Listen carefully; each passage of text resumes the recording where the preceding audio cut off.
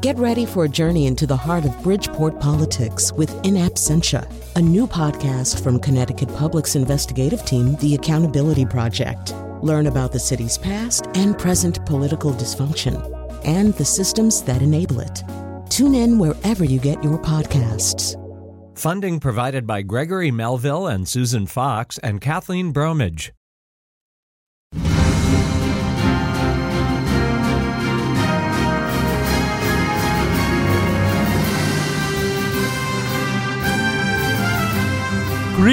Greetings, it's our crappy fanfare. I'm so excited. That means it's election day, and we're doing our Citizen Observer show. This is a show where we bring together people who are not political professionals, not associated with campaigns, nothing like that.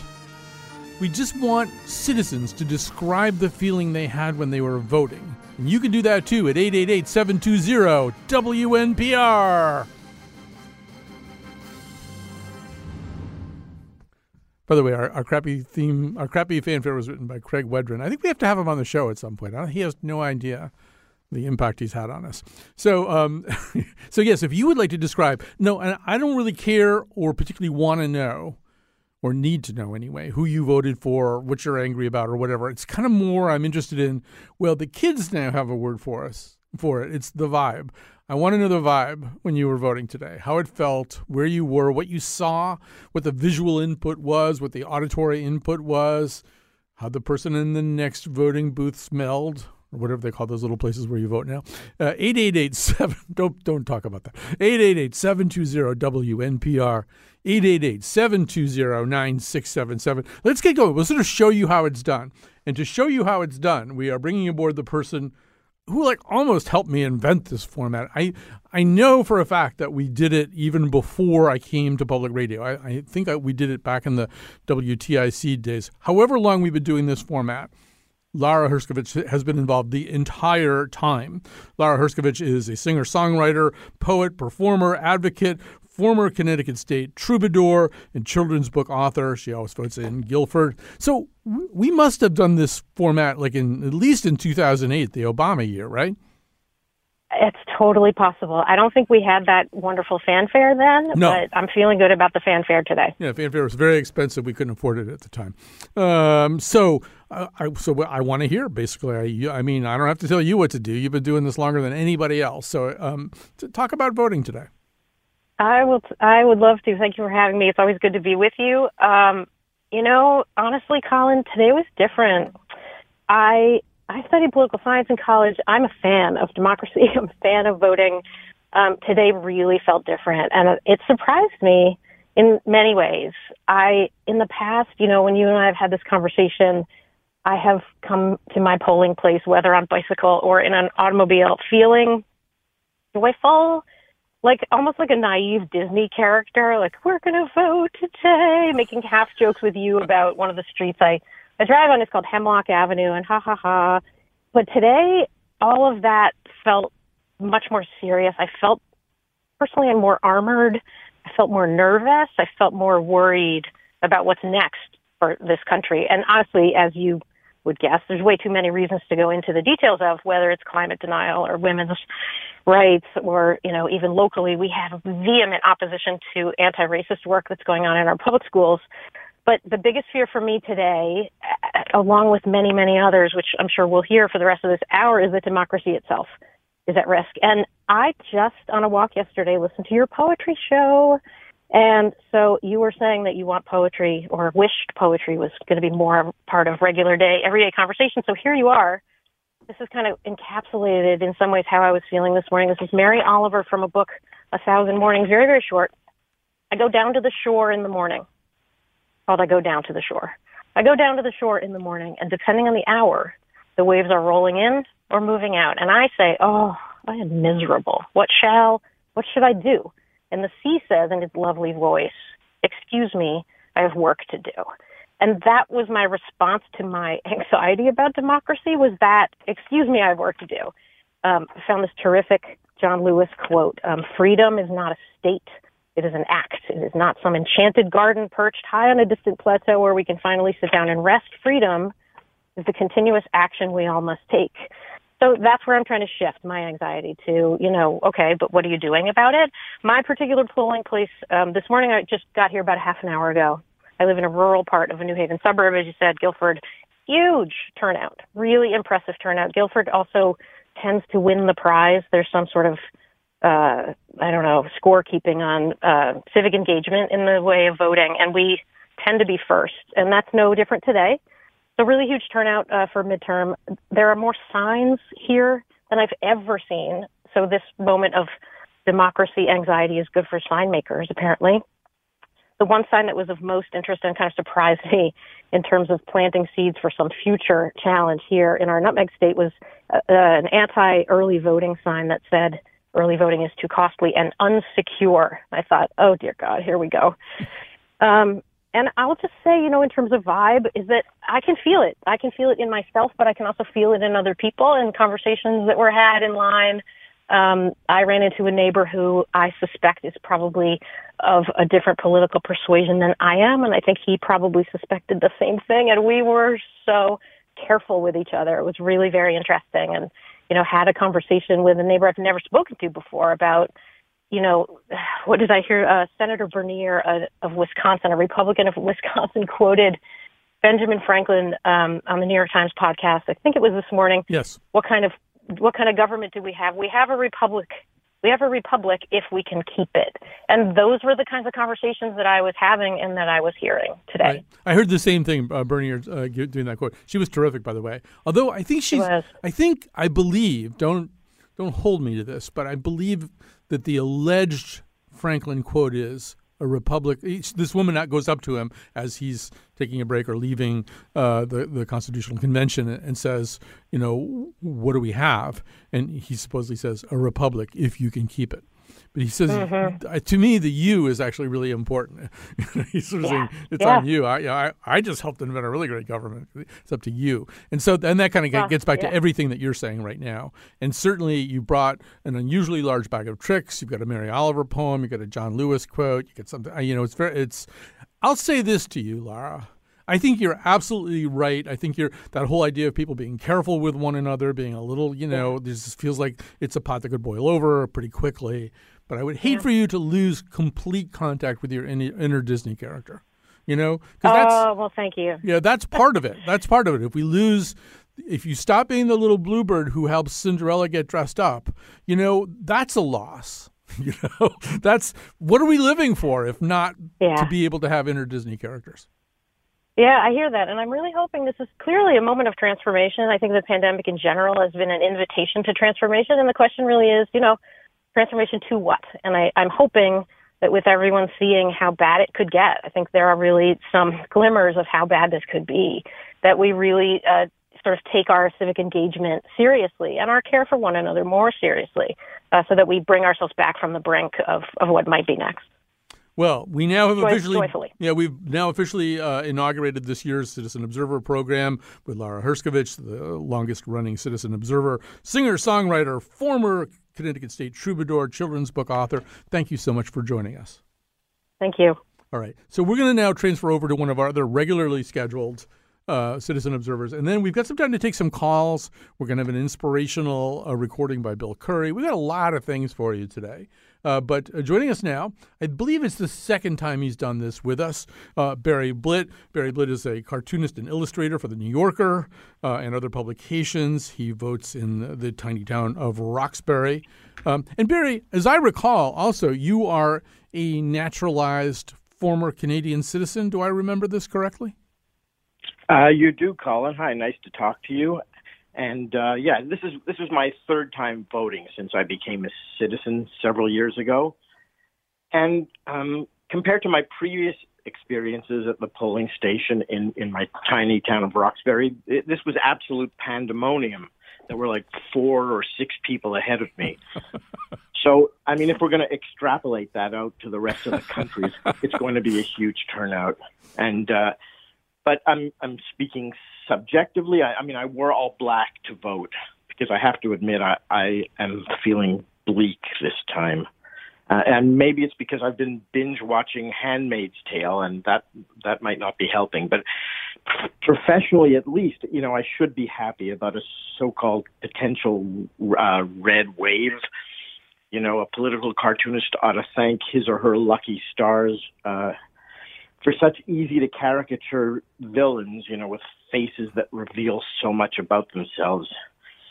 And yet the direction of the country feels so bleak and depressing to me. I mean, it feels like a losing battle. So, I hate to be a downer, but I think you're probably going to hear some of that today. Yeah, no, I mean, and subjective is what we want. And so how you're feeling and how it feels is totally what we're up to today. I think that's totally right. And yeah, it must be, I don't know. I remember, as somebody who writes some political humor, I remember when Obama got elected, and I thought, well, what are we going to do now?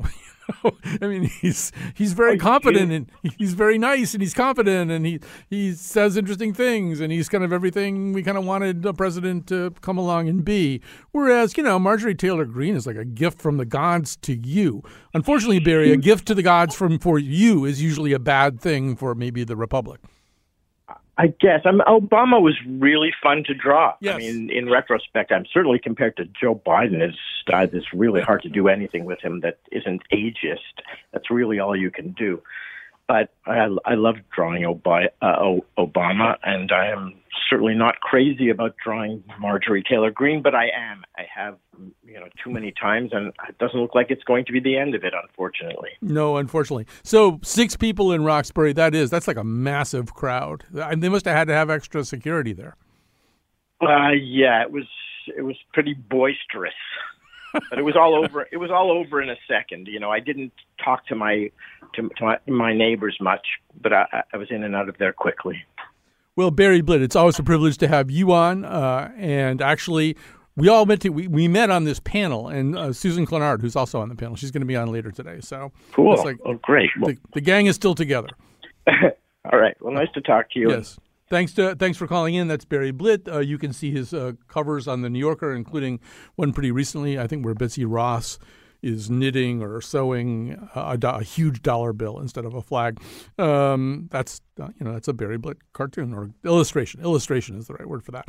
Okay, so we get some other people just calling in here, and we want to get to them. I guess maybe to just break things up a little bit, though, we do have an inspirational pep talk from Bill Curry. He actually did it for the episode we used to begin our election coverage. We did an episode called Why Should You Care About Politics? Should You Care About Politics? And so before we get to JJ in New Britain and Garrett in New Haven and Doug in New Haven, let's hear A1 here. All the fear-mongering and cheap play acting makes it seem as if our democracy is dead, but it isn't. If you get close to it, you can feel its pulse. Knock on a few doors for a cause or a candidate you really believe in, and it comes alive. It's such a privilege. I mean, to think of it, the democracy is in trouble, and to be part of a generation that gets to save it. We spend our lives trying to fill up the holes we feel within ourselves, and we search for the perfect job or relationship, when what we're really missing is a connection to our community, a sense of citizenship. Just give a few hours each week to help save the planet or a single life, and you'll feel more complete. It's supposed to be a part of our lives, and somehow millions of us have let go of it. Nothing is so important as politics because that's where the rules get made. All the rules for everything we do, the life we get to live, the world we get to live in, all of it. I once saw a great poster in a union hall that said every hour of every day you are in politics. And it doesn't mean you have to be Ralph Nader, the full-time citizen. It just means you have to give a part of your life over to politics because politics affects you. You can walk away from it. It never walks away from you. And it will affect every choice you get to make for the rest of your life. So you have to get in there and fight for what you believe in. I meet people who tell me they don't vote, and I'm just stupefied and amazed. What they're missing is such a powerful experience. On election day, we are the government. Nothing stands between us and our right to govern ourselves. All the politicians and the lobbyists, they tremble waiting on our judgment. Cast a vote pick a future. That's what we get to do, and we still get to do. But if we stop doing it, that's when it does die. All right, that's Bill Curry's inspirational speech. We have decoupaged it onto a shower curtain. It's available for $19.95 from McNicholPants.com. Operators are standing by right now. Let's go to the phones here. Our number is 888-720-WNPR. Again, I want to sort of stress that, obviously you'll say what you're going to say, but what we're really kind of interested in is the almost aesthetic, poetic, whimsical, spiritual experience of voting, how it feels to vote on this particular day in this particular cycle. All right, here's JJ in New Britain. Hi, JJ. Good afternoon, Colin. I'm more depressed than ever following Curry. He allowed Rowland to beat him. And we've been down a downslide ever since. Right. Well, believe me, he didn't allow it. I was there. It happened, but he didn't allow it. It wasn't my fault either. Colin, I should have called yesterday on your show for regarding people who are opting out of the USA because of the turmoil, and that certainly was my wife and I. I spent COVID applying for and then receiving after a year and a half my citizenship in the Republic of Ireland.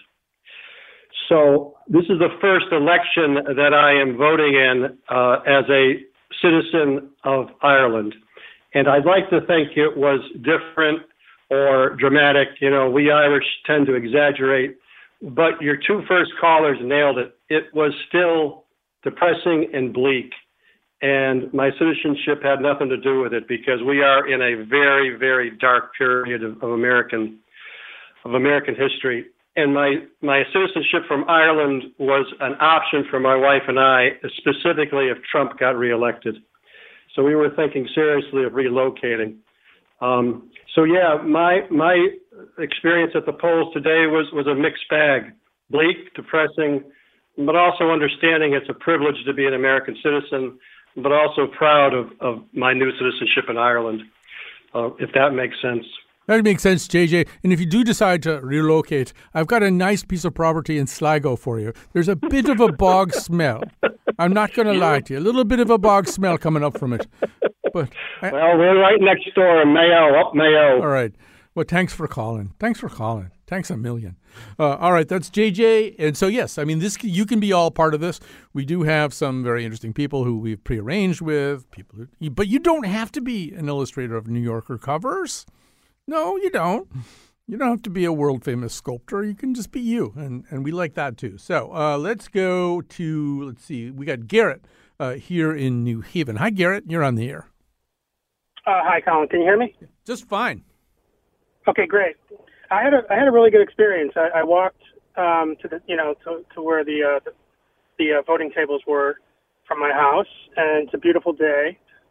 And I really, was appreciative of how easy it is, and so that was good.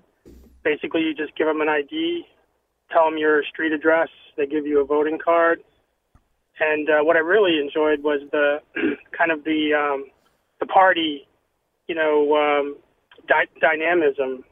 I think in my past I wasn't really used to that, and now seeing things like the Working Family Party, and even though some of these collapsed, the Democrat would collapse into the bubble, the bottom line is I see better independent style voting occurring, and I really like that vibe. I think to get away from the whole Republican-Democrat problem is very important to me personally, and I think it's taking a very long time, but I can see it unfolding, and it gives me a lot of hope.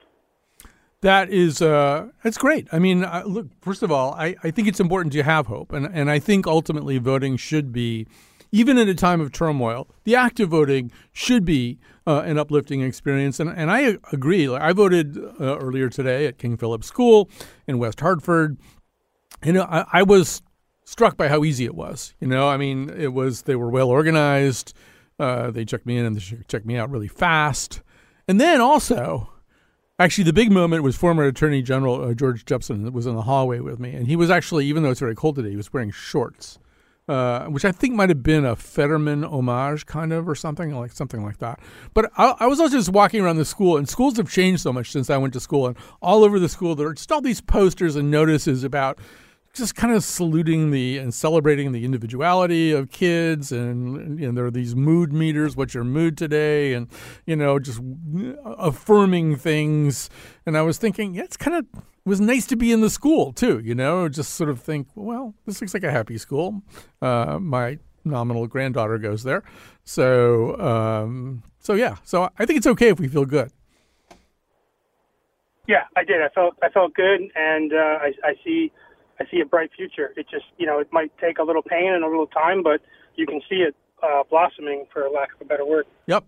I feel good despite seeing George Jepson's likes, although this is the first time in a polling place I have ever said, go put some pants on, that I can recall anyway. I might have said it, back in the 80s.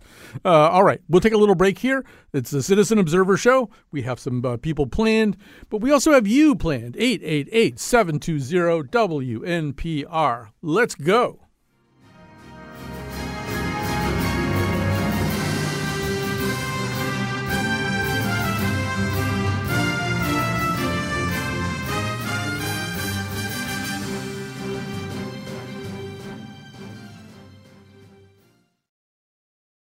Support for this podcast comes from Hartford Healthcare. Elevating Health is funded by Hartford Healthcare. ECMO is a leading-edge, life-saving treatment for patients with cardiac or respiratory failure. Dr. Jason Gluck, director of the Mechanical Circulatory Support Program and Emergency Cardiac Care at Hartford Hospital, explains what it is. So ECMO stands for extracorporeal membrane oxygenation, outside the body oxygenation of blood. It's a life support technique that's used by highly sophisticated medical systems for patients with severe heart or lung failure. The technique involves removing blood from the body, oxygenating it, and then returning it back. ECMO procedures happen in the ICU, but not all hospitals are equipped with the necessary technology and staff. Dr. Gluck describes Hartford Hospital's ECMO Go team. So ECMO is considered when treatments have failed. And in our center, with a special ECMO on the Go team, we'll actually take that technology to their hospital and help them out there if they need to stabilize the patient and then bring them back to Hartford for recovery. For more information, go to ctpublic.org/elevatinghealth. And welcome back to our Citizen Observer Show. It's Election Day. We've been doing this certainly since I first came here. And actually, I'm pretty sure I did it at least in 2008 before I had even come here. And what we do is, yes, we book some people in advance, but we're also interested in having you call in. Particularly, I don't know, people get emotional. You already heard a lot of emotions so far today on the show, although most of them have been pretty dark. But whatever emotion you feel, share that with us too. We want to know the vibe. The vibe, as the kids say, 888-720-WNPR, 888-720-9677. We're about to debut a brand new Citizen Observer. I bet you she's going to be staying with us for years to come. She's somebody we discovered when she started calling into our Ask Her Tell Me Anything show. Iman James is a competitive boxer and a New Haven public school teacher, votes in New Haven. Iman, first of all, welcome to the Citizen Observer Show. Thank you for having me. So I know you've got a poem for us. I hope you're going to share the poem. That'll be 2 poems already today. But before you do that, I just would like to just know a little bit about how you felt today, or what you saw around you, or, just what the overall experience of voting felt like to you. Sure. I wrote something out, so I will read that. My partner and I plan to vote early in the day before Zoom meetings and lines. After eggs and coffee, we made the short walk to East Rock Community Magnet School, an elementary school across from a dog park we frequent.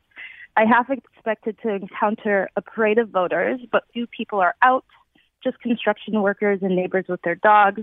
Some trees have put out buds in confusion over the past 4 days, but it feels like fall again in a lovely, crisp sort of way.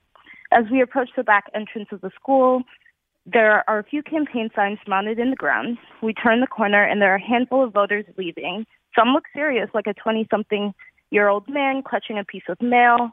Then there's a sign that indicates where we should enter. A teenager sits at the door to welcome us. He is the gatekeeper.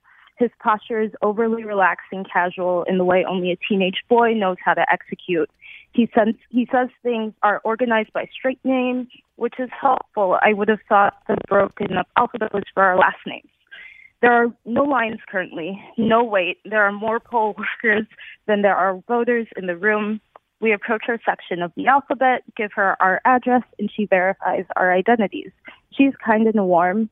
The atmosphere is peaceful and easygoing, a sharp contrast from how I felt scrolling through the New York Times headlines for the past few days. She gives us our ballots and thick black ink markers and directs us to the private voting booths. I never want to feel as though I'm taking an exam when I'm voting, so I've seen the ballot online before. There are no surprises, and I'm done in under a minute. I deposit my ballot and receive a sticker from the older gentleman sitting by the exit. They are I voted stickers celebrating the centennial for the women's suffrage in Connecticut, which was 2 years prior. As my partner and I walk home, we read to each other about Isabella Beecher Hooker, Maria Clemencia Colon Sanchez, and Elsie Hill of Norwalk. All right, well, and that's it. Yeah, thanks for sharing that. That was really, really beautiful. So I don't know, just in your own words, not what you've written down. I don't know, what's the feeling that stayed with you? What's the emotion, the vibe that stayed with you from all of that? By the way, while you're thinking about that, I think trees are going to object to being called confused. I think the trees are going to say it's 75 degrees in November, and you say we're the confused ones? Anyway, continue. I was actually pretty hopeful, and I felt good. I feel like everything I've seen on the news made me feel like walking into a voting precinct might just be stressful, and that somehow voting isn't going to go well. Somehow the democratic process won't go well. And today was just really easy, so that just felt right in some ways. Like, voting should be easy. It should be the easiest thing a citizen can do. And at least for me today, it was.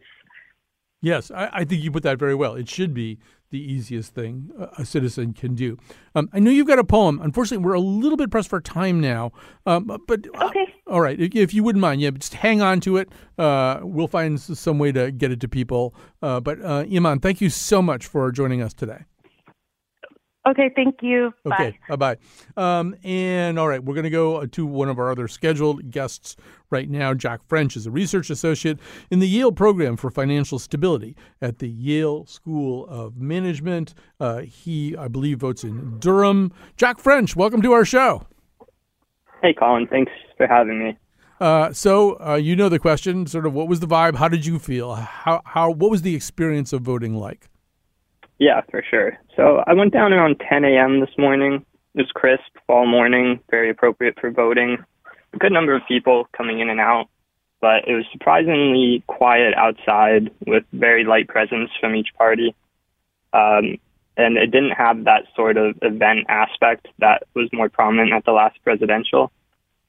I think voting generally, but especially in a small town like Durham, is a local and almost comically old-fashioned experience. But I think that localness is rare for people who are between that age of being a kid and then later having kids. Mm-hmm. I think in comparison to 2 years ago, that presidential felt more like a Super Bowl, and this midterm is kind of like a regular game.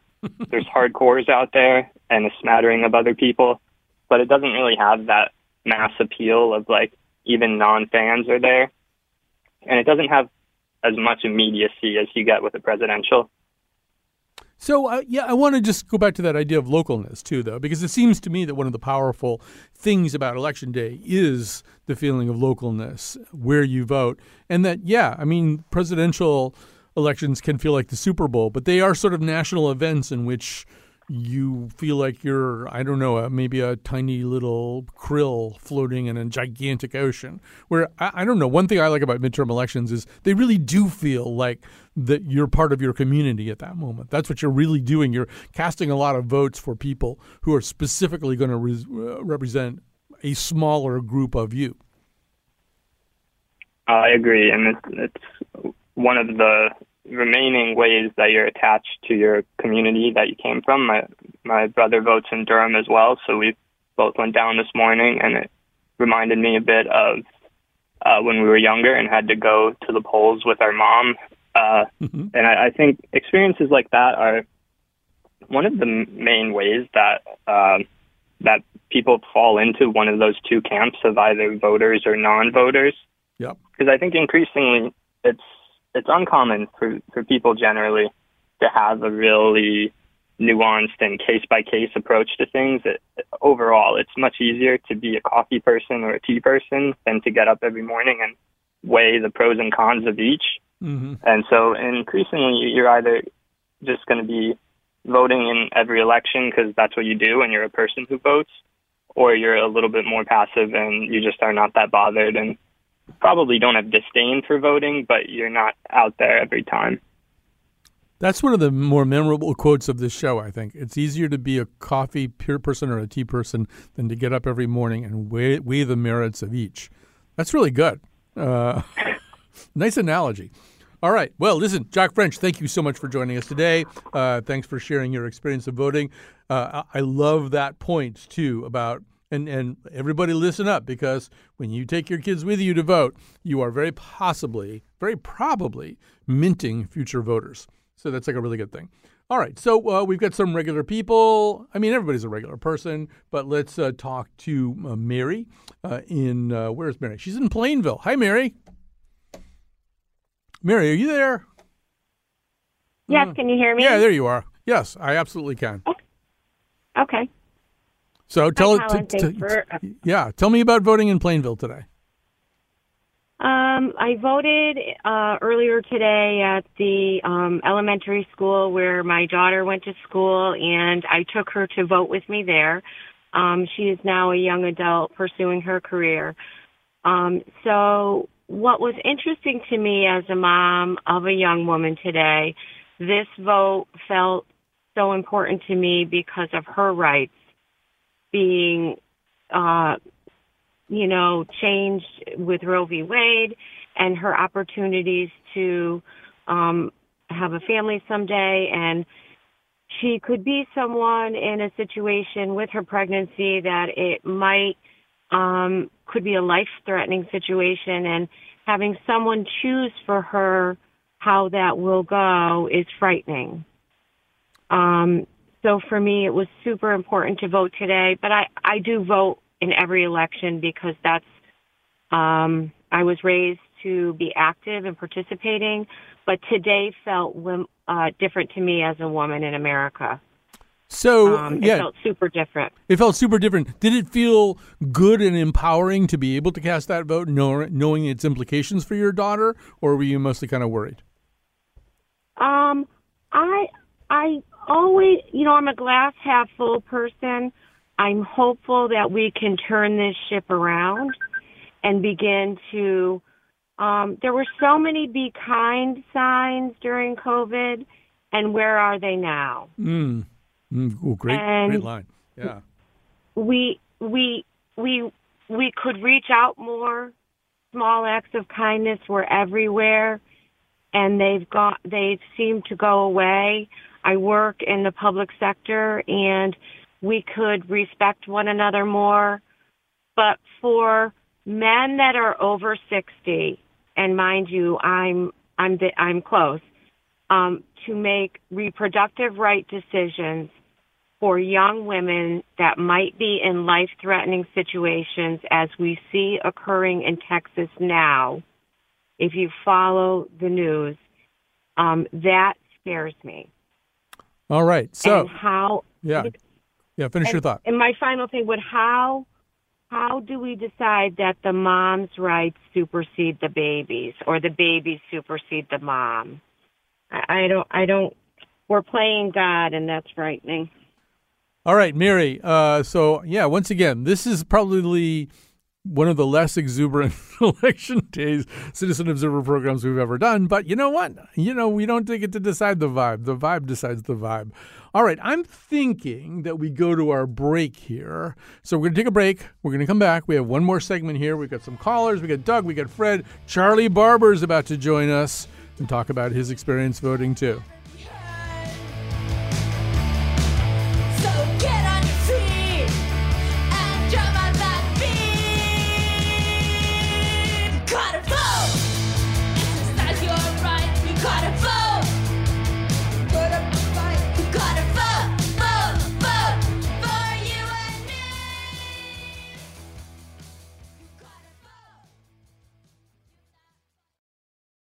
Okay, before I say thank yous, I got to tell you about something else, which is that tonight, starting at 8 p.m., I will be back here in this radio studio along with John Henry Smith, the great news anchor. We will be co-anchoring, or he's going to anchor, I'm going to be an analyst, and we're going to offer you coverage alongside NPR coverage, which I believe is anchored by Aisha Roscoe tonight.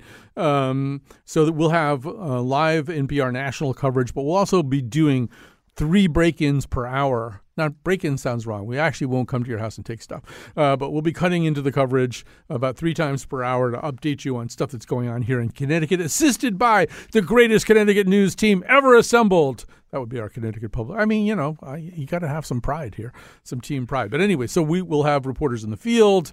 We'll have experts. We will have political celebrities. I don't know. I'm making promises I can't keep anymore. But please think about tuning in tonight, because that way you can just put a cold compress over your eyes, and sip a big glass of red wine. You don't have to look at anything, and we'll just tell you what's happening. All right. Meanwhile, today's show, we got just an unusual concatenation of talent here. Kat Pastor is the technical producer, as usual. Lily Tyson is the senior producer of this particular radio show, but she's also this particular episode's producer.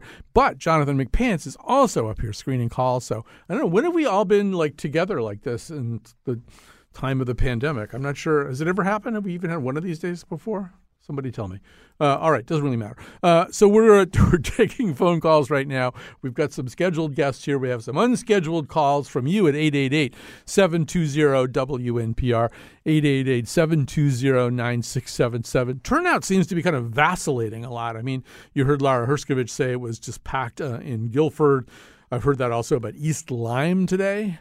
But then we're also hearing from some places where there's not that many people around. So we'll keep an eye on that for you as the day goes along. Tell you more about that tonight. Let's go now to one of our scheduled guests here, one of our citizen observers. This would be Charlie Barber. Charlie Barber is a nonfiction author and writer in residence at Wesleyan University. He votes in Middletown. And Charlie, welcome back to our show.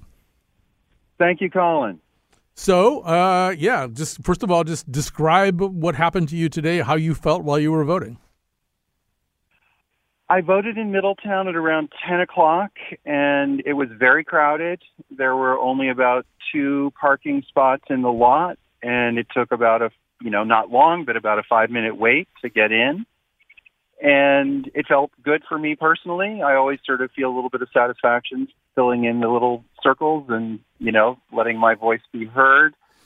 It was, what I saw was in Middletown more Democratic signs outside the polling area than Republican, but then a young woman wearing a red Trump hat in the, in the place, and Trump signs on the way to vote.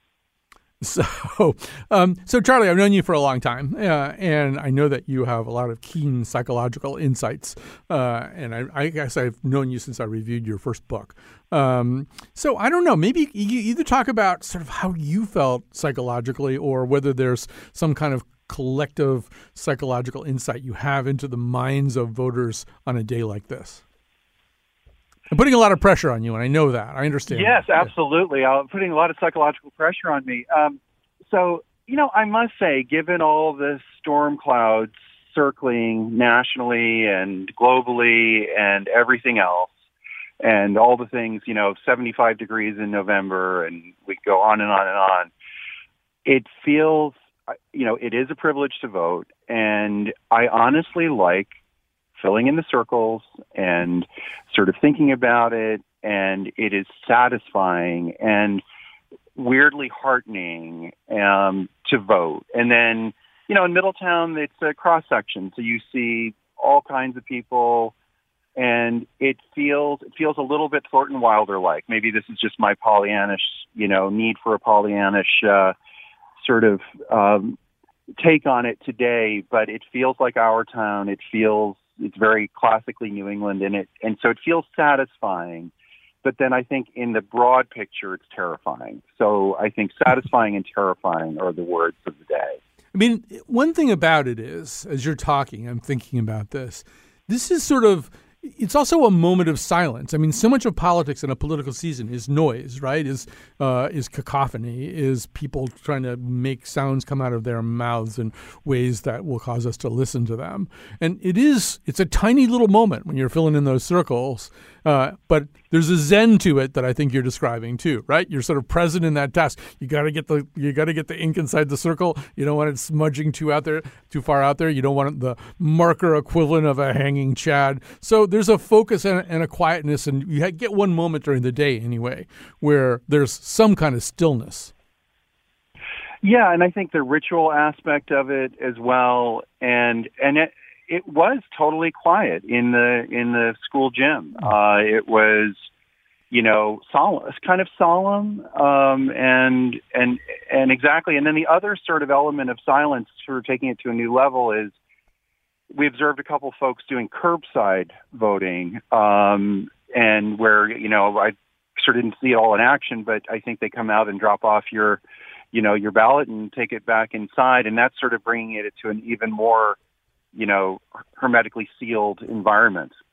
Right. Although a number of people wind up accidentally voting for curly fries under those circumstances. So right. You got to be careful.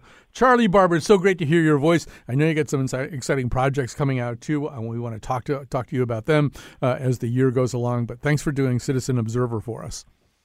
Thanks so much, Colin. See you soon. All right. So that's Charlie Barber. So we've got one more of our designated Citizen Observers. And maybe before we go to Susan, let's take one call. We got Lois here at the top of the board. Here's Lois in Rocky Hill. Our number, 888-720-9677. I can't promise everybody that they'll get on this late in the show. But hi, Lois from Rocky Hill.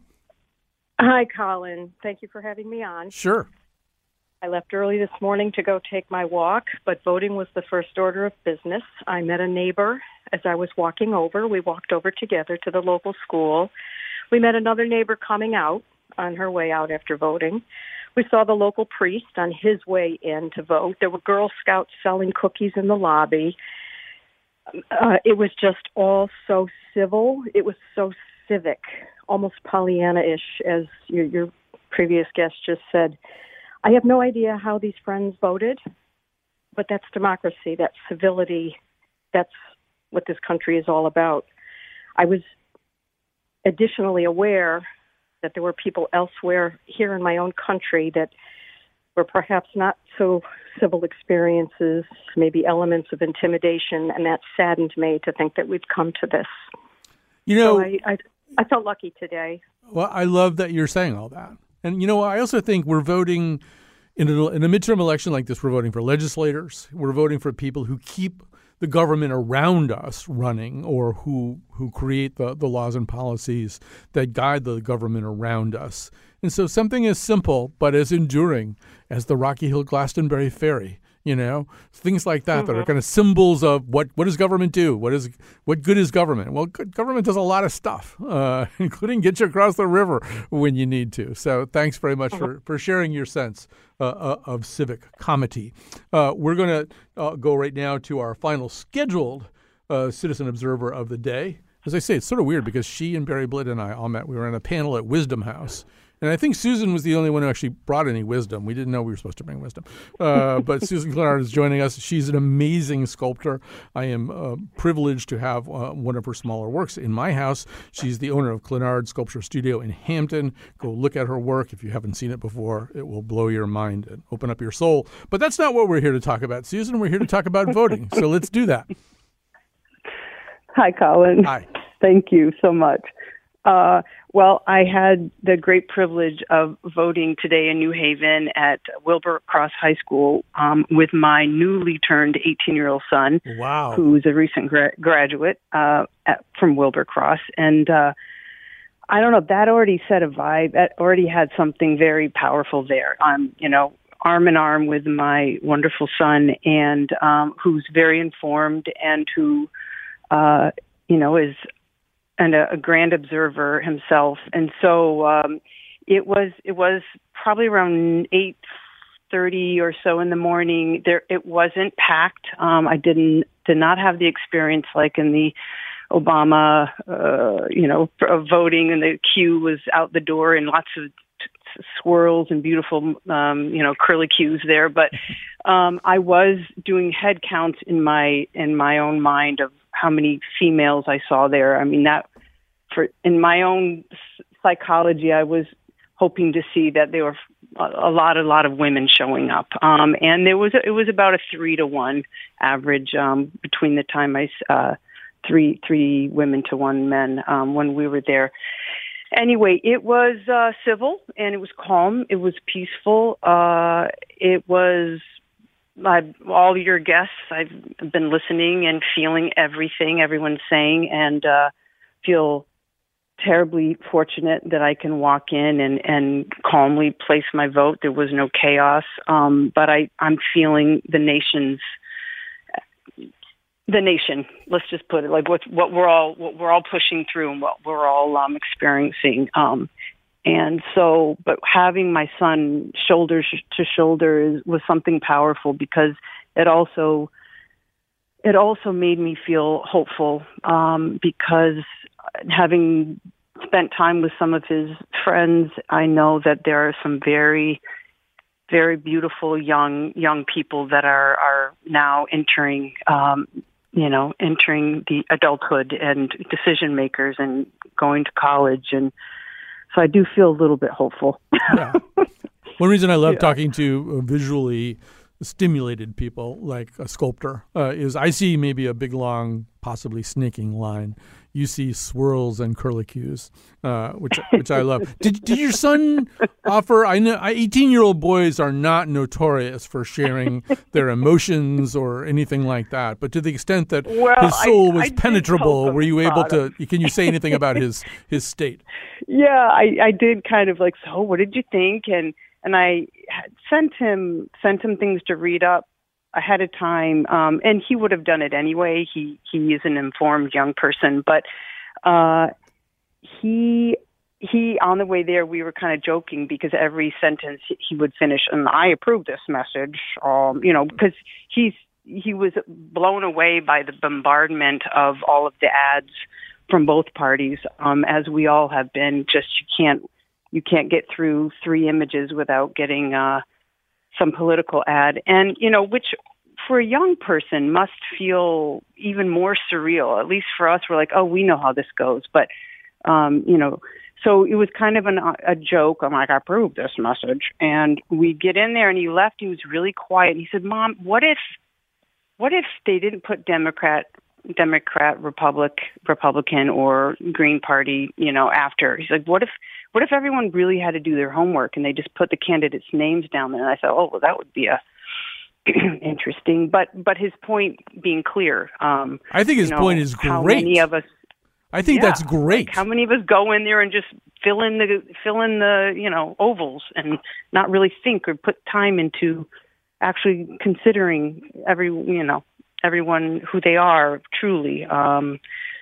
No, I think that's amazing. I think you've raised a thoughtful young man, so congratulations on that as well. Susan Clenard, thanks for joining us. Wouldn't be a Citizen Observer Day at this point without Susan. So we're going to go now to one last caller. I'm sorry to everybody else. We've just kind of run out of time here. Sorry to Doug and Fred and Michael. But here's Norma in West Hartford. Hi, Norma. You've got, I don't know, a minute and a half maybe. Okay. Hi, Colin. So I have had a wonderful life. At 19, I went down and participated as a college student with Dr. King in Birmingham, Alabama, in Freedom Christmas between December and January 65, 66, right after the voter registration law was passed, National Voter Rights Law. And so my whole life has been about one world. And I founded 2 interdistrict magnet schools in Hartford. And I was interracially married for 29 years, so I have biracial children. And I have been following politics very closely for all through this season and felt so much was on the line in voting today, and I went in very excited, very optimistic, as I always have been, because I've seen wonderful things happen in my life. And came out thinking, go Blue! I was very excited. All right. So Yeah. I'll be watching. It's a beautiful way to end, I think, with somebody saying, I've seen wonderful things happen in my life. Let's hope some wonderful things happened today. Some things already did. People vote. They thought. They felt. They experienced life in a democracy that is still functioning despite some efforts to undermine it. So thanks to everybody who did this show today. Thanks to my staff here. We'll be back at 8 p.m. tonight. We're the greatest Connecticut news team ever. Whatever. Who you choose to share your love with.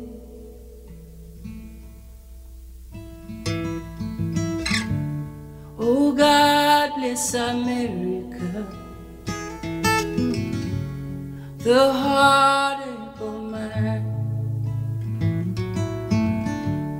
Oh, God bless America, the heartache of mine.